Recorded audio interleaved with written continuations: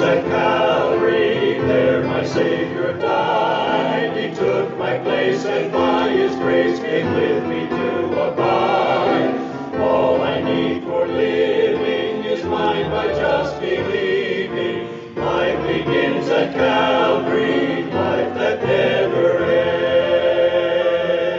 ends. There was in the days of Herod, the king of Judea, a certain priest named Zacharias of the course of Abia. His wife was of the daughters of Aaron, and her name was Elizabeth. They were both righteous before God, walking in all the commandments and ordinances of the Lord blameless. But they had no child, because Elizabeth was barren, and they were both now well stricken in years. It came to pass that while he executed the priest's office before God in the order of his course, according to the custom of the priest's office, his lot was to burn incense when he went into the temple of the Lord. And the whole multitude of the people were praying without at the time of the incense. And there appeared unto him an angel of the Lord, standing on the right side of the altar of incense.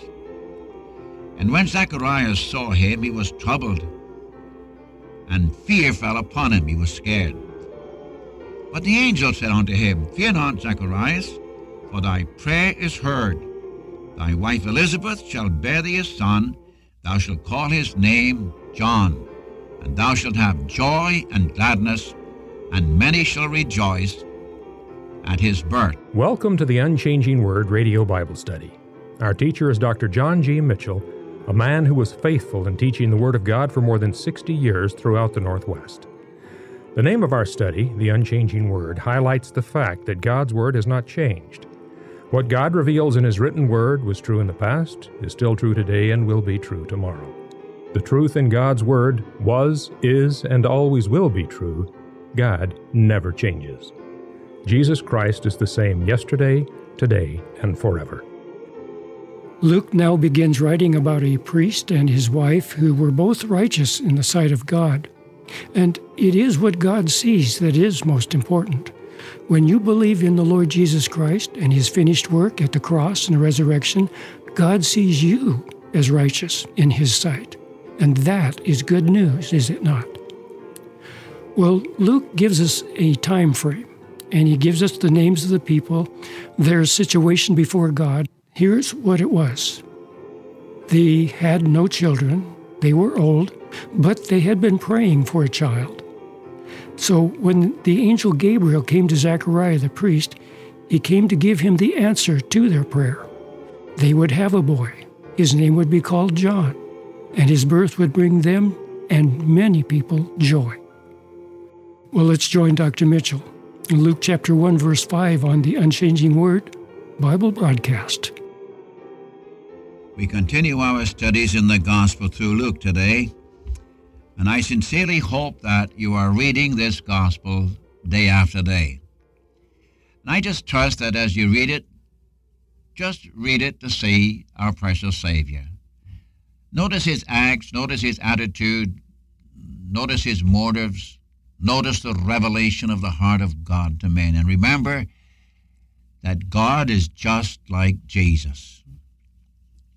For Jesus is God manifest in the flesh. And when a person says to me, what is God like? Can I know Him? Does He have any interest in me?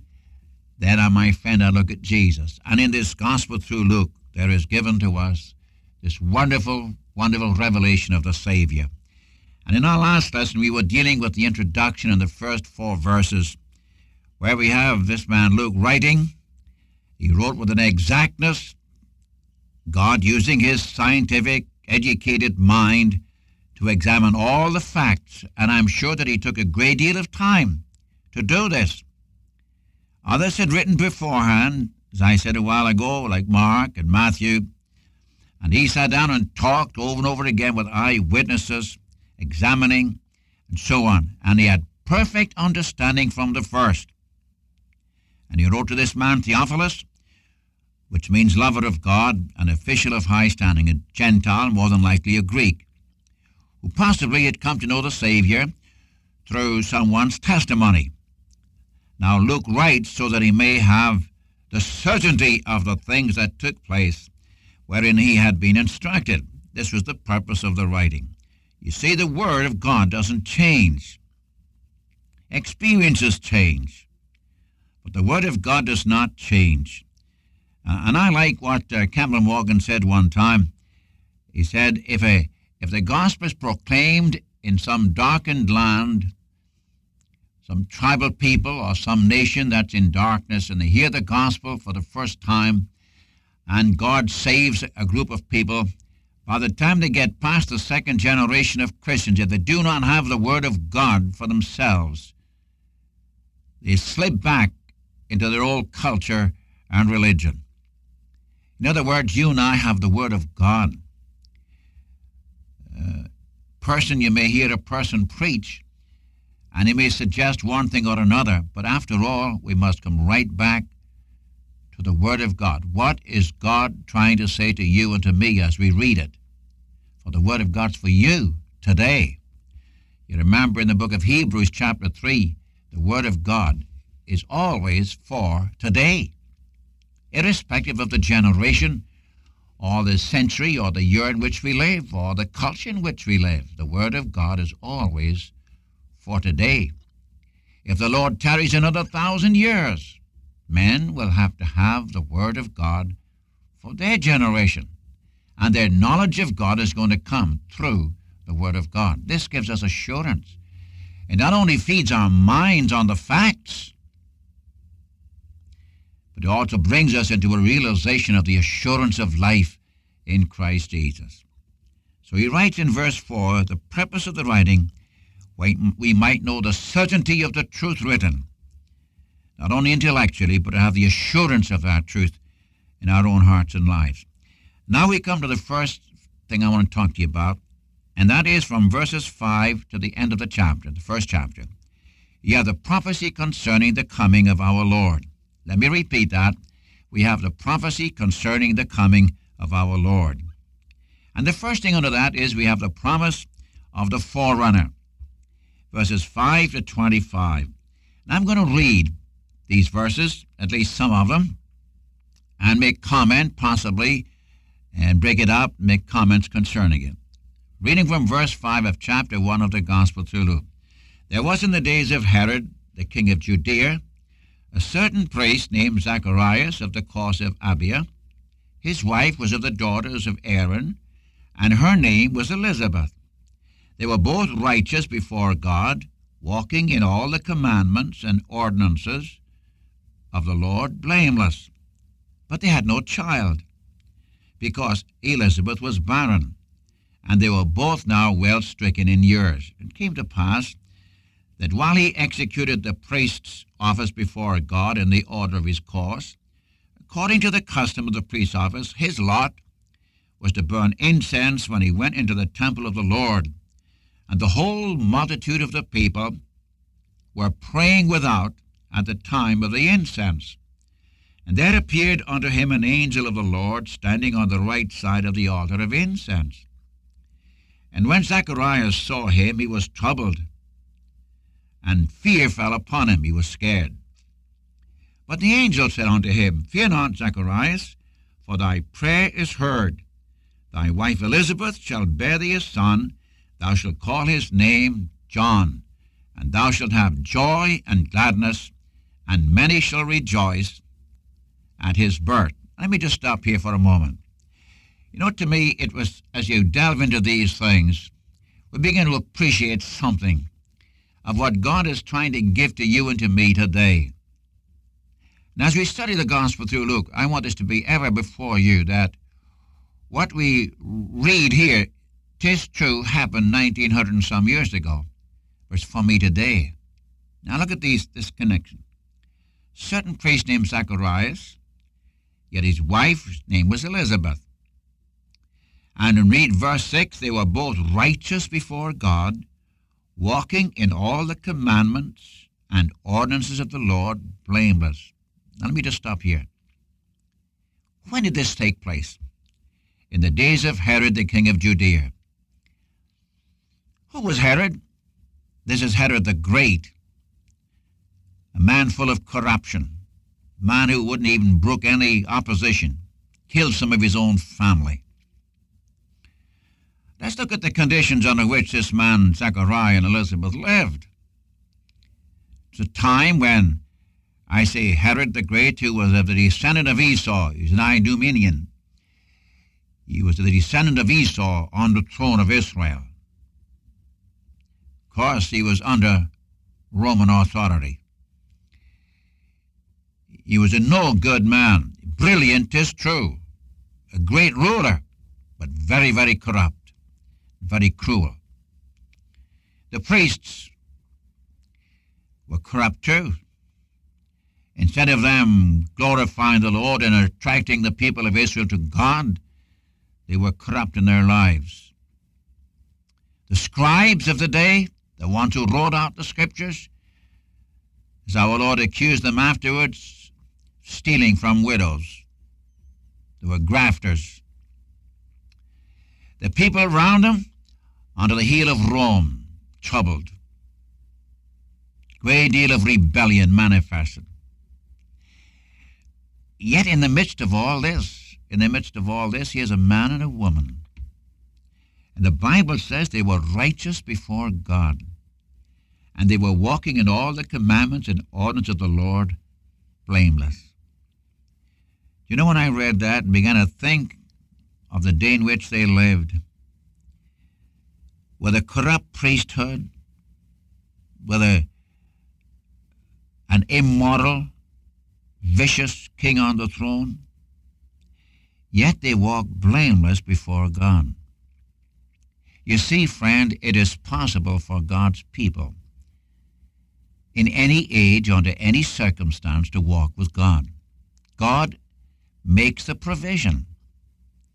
Now, I realize you say, well, Mr. Mitchell, if you're only living in my circumstances, listen, don't rationalize your failures because of circumstances.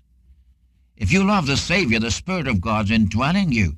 Not said very bluntly, none of us can live the Christian life by ourselves. None of us. Not even the Apostle Paul. It must be the Spirit of God living in and through us. And God will meet any heart that wants to walk with Him. The Lord will go more than halfway with you. Friend, listen, all He wants is you. He'll do the rest. And I'm encouraged when I realize this man, Zacharias, priest, living in the midst of a corrupt priesthood, walked with God. And the book says he was righteous before God. And he was blameless in that he, as far as he knew, he kept the commandments of the Lord. I repeat it, irrespective of the culture or the circumstances or the conditions.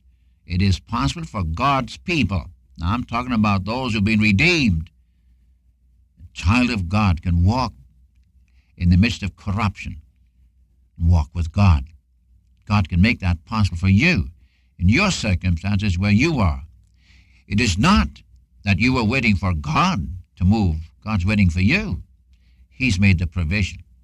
This encourages my heart when I think of this. Another thing about this couple, they were without children. You know, we today in America, we don't think so much about it, but for a Jewish woman not to have a son, that's bad, bad. And every woman in Israel looked forward to the day when possibly they might be the mother of Messiah, of the king who was coming, right down from Abraham, right on down, clean through. Abraham, you remember, was turned over to Isaac, through Isaac to Jacob, Jacob down to Judah, Judah down to David, and here you have a situation. Messiah's going to come. And for a Jewish woman to have no children, that's one of the hardest things for them to endure. But now note what took place.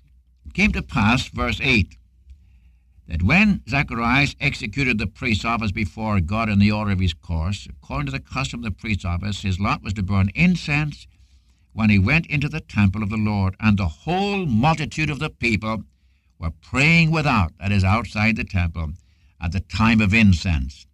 Now, it might be well for me to say a word here. This man Zacharias was a priest. Now, there were thousands of priests. It's very obvious that everyone could not burn incense on the altar of incense in the holy place. But by lot, it fell one time to Zacharias, possibly the only time in his life that he had the privilege during a period of time to go into the holy place and there offer incense before God. The one great experience of life for which he lived, for which he longed, that he would be chosen sometime to be the one to offer incense before God. You know, when I got thinking about that, I confess I was smitten in my own heart. This man lived all his life for the opportunity and the privilege and the honor of coming within the holiest of all, the holy place, and stand before the altar of incense and offer up prayers, offer up the incense before God, just once in a lifetime possibly. Many of the priests never had that opportunity. They lived for it, and the lot fell upon Zacharias to do that. Could I say this? I think, of course, of Hebrews chapter 10, 19 and 20, where the apostle who wrote to the Hebrews said, "We have a new and living way. We have access into the presence of God through a new and living way which he hath consecrated for us through the veil, that is to say, his flesh." Or in Hebrews chapter 4, verse 16, when it says, "Let us come with boldness to the throne of grace, and there obtain mercy and find grace to help in every time of need." This man Zechariah had one opportunity of a lifetime, and he took it, reveled in it, went to the presence of God, in the temple, in the holy place, offered incense. Since when did you and I come in the presence of God and offer our worship and our praise, our adoration, our thanksgiving? Friend, he only had one opportunity.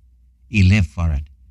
You can come at any time, any day of the week, any hour of the day. You can come with your problems, you can come with your praise, you can come with your worship, but you can there's an open way.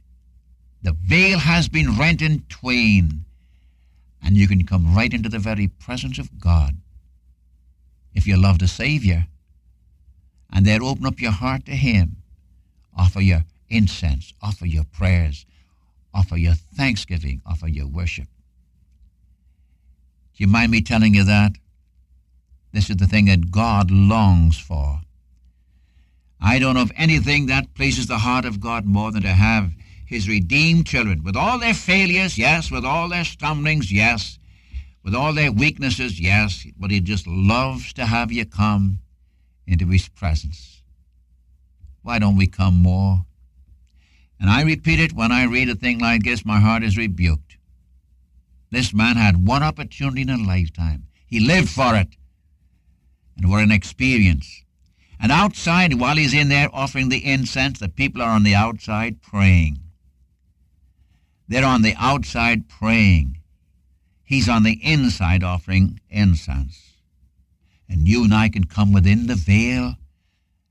This is what Zechariah could not do. Only the high priest once a year was allowed within the veil. And you and I can come right within the veil into the very presence of God and offer our worship, our praise, our thanksgiving. Oh, I repeat it, how the Lord longs for this from you and from me. And I'm very, very sure that our lives are empty, void of power, void of joy, void of ecstasy and blessing and usefulness, because we don't spend enough time in the presence of the Lord. It would be a wonderful thing if you and I were to spend, shall I put it, discipline ourselves so that day by day, wherever you are, driving the car, walking down the street, whatever you may be doing, to have your heart in blessed, precious fellowship with the Lord. And the door is always open for you and me to come into his presence. I kind of like this about Zechariah. No wonder the rest of the story, there appeared unto him an angel of the Lord, standing on the right side of the altar of incense. And no wonder Zacharias was troubled. And by the way, do you know who the angel was? Well, in verse 19 tells you, I am Gabriel that stand in the presence of God. Now, Gabriel is the messenger of God. You go to the book of Daniel, you have Gabriel, the messenger of God. As you go down the chapter, you find Gabriel, the messenger of God, talking to Mary. You have it here. It seems as if Gabriel was always in the presence of God, waiting to receive instructions from God to carry a message to somebody. He was God's messenger. And here this marvelous thing, this Gabriel, this messenger who stood in the presence of God, came down to a man, a priest. And he said, fear not. I like this. The very first thing he does, get rid of your fears. Zacharias was troubled. He was scared, to be frank with you. He was really scared. I think I would be too. This man Gabriel came. He said, fear not. I'm reminded after resurrection. The very first words our Lord said was what? Fear not. Or, peace be unto you. Peace. Fear not. He dispels all fear. When a sinner comes into the presence of God, wanting to know God, coming with all their sins and failures and frailty, the very first thing God does, gives you peace. Fear is banished. You mean, Mr. Mitchell, I can come with all my sins into the presence of God? Yes, when you come in the name of the Lord Jesus Christ and you come and you mean business, oh, you've got to mean business. And you come before God, lay your life before him and accept his Son as your Savior. He gives you absolute perfect peace. That's why Romans 5:1 says, therefore, being justified by faith, we have peace with God. Very first thing, fear not, Zacharias, thy prayer is heard. And thy wife Elizabeth shall bear thee a son, and thou shalt call his name John. You know, you're not going to have a girl, you're going to have a son. Now, when you mothers are going to have children, you don't know whether you're going to have a boy or a girl. I'll tell you, it was wonderful here. Your wife Elizabeth's going to have a son, and you're going to call his name John, and you will be filled with joy and gladness, and many shall rejoice at his birth. Wonderful thing this, is it not? Your prayer is heard. Friend, let me tell you this. I don't care how feeble your prayers are, but if you come before God, he hears every prayer. You say, but I didn't get the answer. No. It may be that God may withhold the answer for a while, but he heard your prayer. Daniel prayed, you remember. And how long did he have to wait for the answer? See, he waited 21 days. But he was heard the moment he prayed. His prayer was heard. Isn't it wonderful? Isn't it wonderful? The moment you and I come in the presence of God as his children and pray, he hears our prayers. Oh, you see, if somebody else would do the praying. No, friend, if you love the Savior, if you're a child of God, the door's wide open. You come right into the presence of God. I don't care how you stumble over your word. That's neither here nor there. It's your heart attitude coming before God, and he will hear your prayers. And in his blessed time, he will answer your prayers. Why? Because he loves you. Why? Because he loves you. That's John 16. Because he loves you. Ah, listen, friend, not your love for him, his love for you. Now, you take some time today, will you, and go right into his presence. Don't be afraid. Go right into his presence if you love the Savior. And in the name of the Lord Jesus, you make your requests.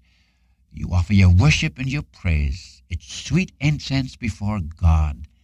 My, what a privilege. What a privilege. Don't wait. You do it today. When I think of Jesus dying on the cross for me, thine, Lord, would I be, freely giving up his life from sin to set me free. Thine, Lord, would I I be. Thine, Lord, only thine. Thine, Lord, only thine. Take me, use me as thou wilt be, Savior. Thine, Lord, only thine. Thank you for listening to the Unchanging Word Radio Bible Study today. Write to us with your comments and your prayer requests to the Unchanging Word, P.O. Box 398, Dallas, Oregon 97338. And so until next time, this is the Unchanging Word Radio broadcast. Life begins at Calvary.